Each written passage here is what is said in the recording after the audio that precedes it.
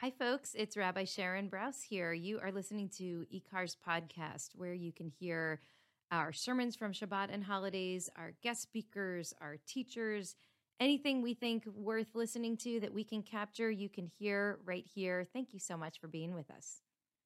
I wanted to just say a couple of words before we close tonight, just given the state of our country and the world, and some thoughts I have that I want to share connected to this week's Torah portion, Parshat Va'era. Moshe and Aaron, Moses and Aaron, approach the enslaved Israelite people, and they are broken in body and in spirit. And they tell them that the redemption is near. But we who are reading the story, we know that that redemption is only going to come after 10 horrible plagues decimate Egypt. These are plagues that are so devastating that the will of Pharaoh and his people is finally broken, and he cedes to Moshe's demands that he let the people go. Now, that seems like a very simple and clear narrative thread. This is the story of an evil empire that's brought to its knees as divine punishment for the cruelties that it visited on generations of vulnerable citizens.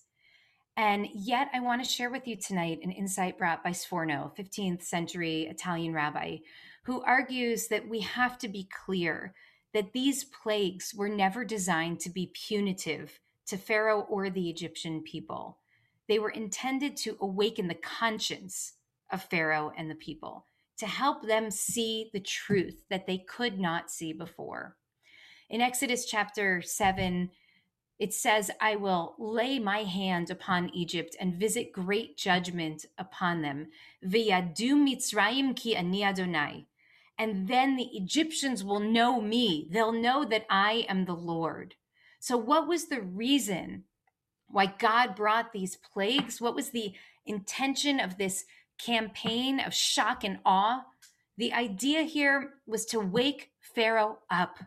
It was to poke his conscience, to help him decide of his own free will to change his ways and to follow a just path.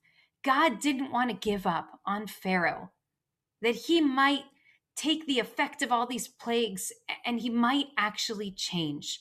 Those plagues were designed to inspire Pharaoh to repent, to make tshuva, to get better.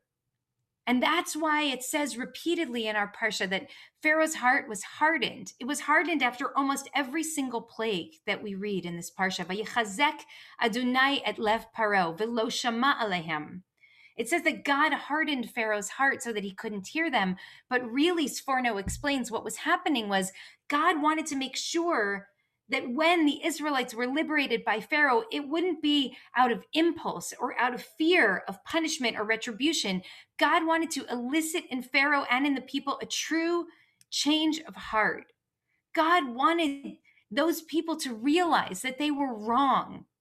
God wanted Pharaoh to take responsibility and then make amends and chart a new course.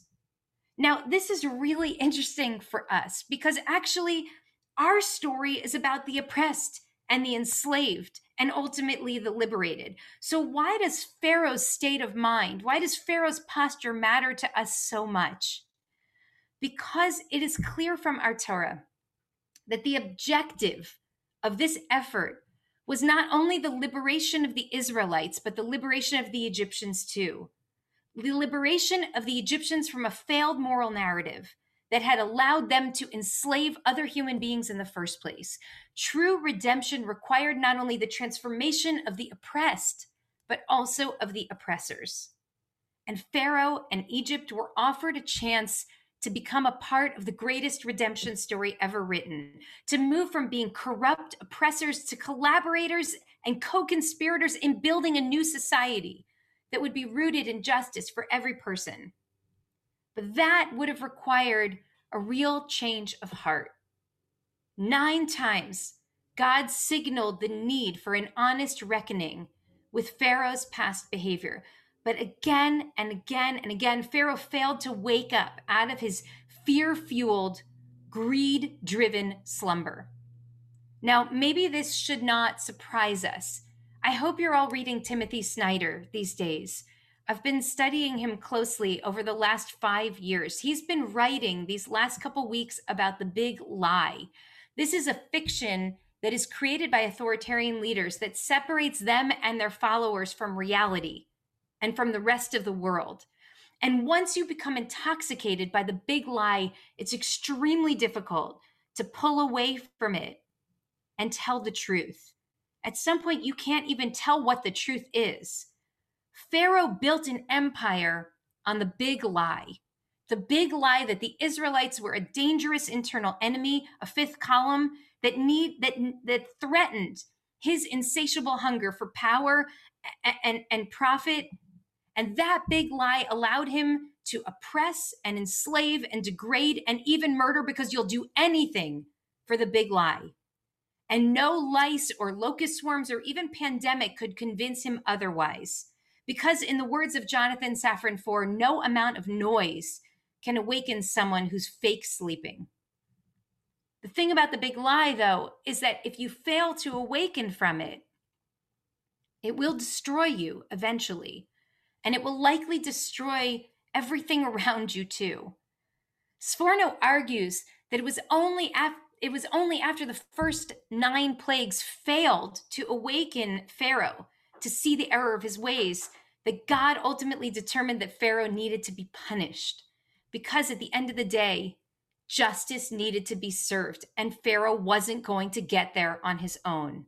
So the 10th plague, which we'll read about next week, that plague came with such a swift fury that there was no house in the land that was left untouched. The trauma to the collective system from that 10th plague was blunt and it was unforgiving. But after all of those warnings, those first 9 terrible plagues, there was simply no other choice. I've been thinking so much about this story this past week, amidst calls for healing that have come from some of our elected officials in the wake of the violent insurrection on January 6th. You've heard these calls. They say things like, seeking punishment would only further divide our country, and calling political opponents Nazis does nothing to bring us together or promote healing. And this kind of vicious partisan rhetoric only tears our country apart. And it's long past time for all of us to try to heal our country now. Let's move forward. And the fact is that healing and unity, those are things I believe in. Those are lofty and admirable aspirations. But we have to be very clear right now. The path to healing and reconciliation leads only through truth-telling and accountability. There is no healing without acknowledgement of complicity in a system that is rooted in greed, cruelty, and supremacist thinking. Pharaoh and the taskmasters had a chance to awaken to this truth. After the blood in the Nile, their sacred life source, was tainted with death. They had a chance after the frogs. They had a chance after the boils. But again and again, their stubborn persistence led their society to the brink of collapse. The calls today for healing are cynical. They are politically unsubtle attempts to shift the narrative, to refuse to accept responsibility when real harm has been done. I want to be very clear that the call of our time is not to subdue the fierce yearning for justice when we have been harmed in the name of coming together and healing. God did not tell the Israelites to quiet their hunger for liberation so as not to stir up disunity in Egypt. Our responsibility is not to reduce tension to the heart of our collective body. Sometimes a healthy tension is needed in order to create a just and a loving collective body. I want to lift up tonight the words of Dr. Martin Luther King, whose life and legacy we mark this weekend, and one of my favorite sermons that he ever gave in 1955, which you've probably heard me preach about before, called The Death of Evil Upon the Seashore, in which he writes about this week's Parsha. He writes about Pharaoh's hardened heart, and he says that it revealed to us a great truth about evil. These are Dr. King's words. Evil never voluntarily relinquishes its throne. evil is stubborn, hard, and determined. It never gives up without a bitter struggle and without the most persistent and almost fanatical resistance. In the aftermath of insurrection, someone asked me this past week if I believe that some people are irredeemably evil. I do not.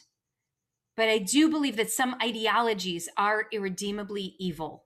And when those who hold those ideologies, who benefit from them, who perpetuate them, who profit off of them, when those people are given the chance, time after time after time, to wake up, to change their heart, to grow, to adapt, to change, to repent, but they stubbornly refuse, they, like Pharaoh, will inevitably pay the price. Evil never gives up without a bitter struggle and without the most persistent and almost fanatical resistance, Dr. King said. The demand for justice is an act of resistance against evil. It was true back then, and it is true today. From the time of Pharaoh until January 2021, justice is the only response to supremacist thinking and supremacist violence. Accountability is the only way to move forward on the path toward healing. That is my message for you on this Shabbat before the inauguration. Hi, it's Mayim Bialik, actor, neuroscientist, IKAR member, and lover of all things Jewish. Do you like what you're listening to? Please consider donating to IKAR so that we can continue creating more podcasts and fulfilling our mission of harnessing untapped energy in the Jewish community to reanimate Jewish life, embody moral courage, nurture the spirit, and work to decipher what it means to be a human being in the world today. Why don't you visit our website at ikar-la.org and give today?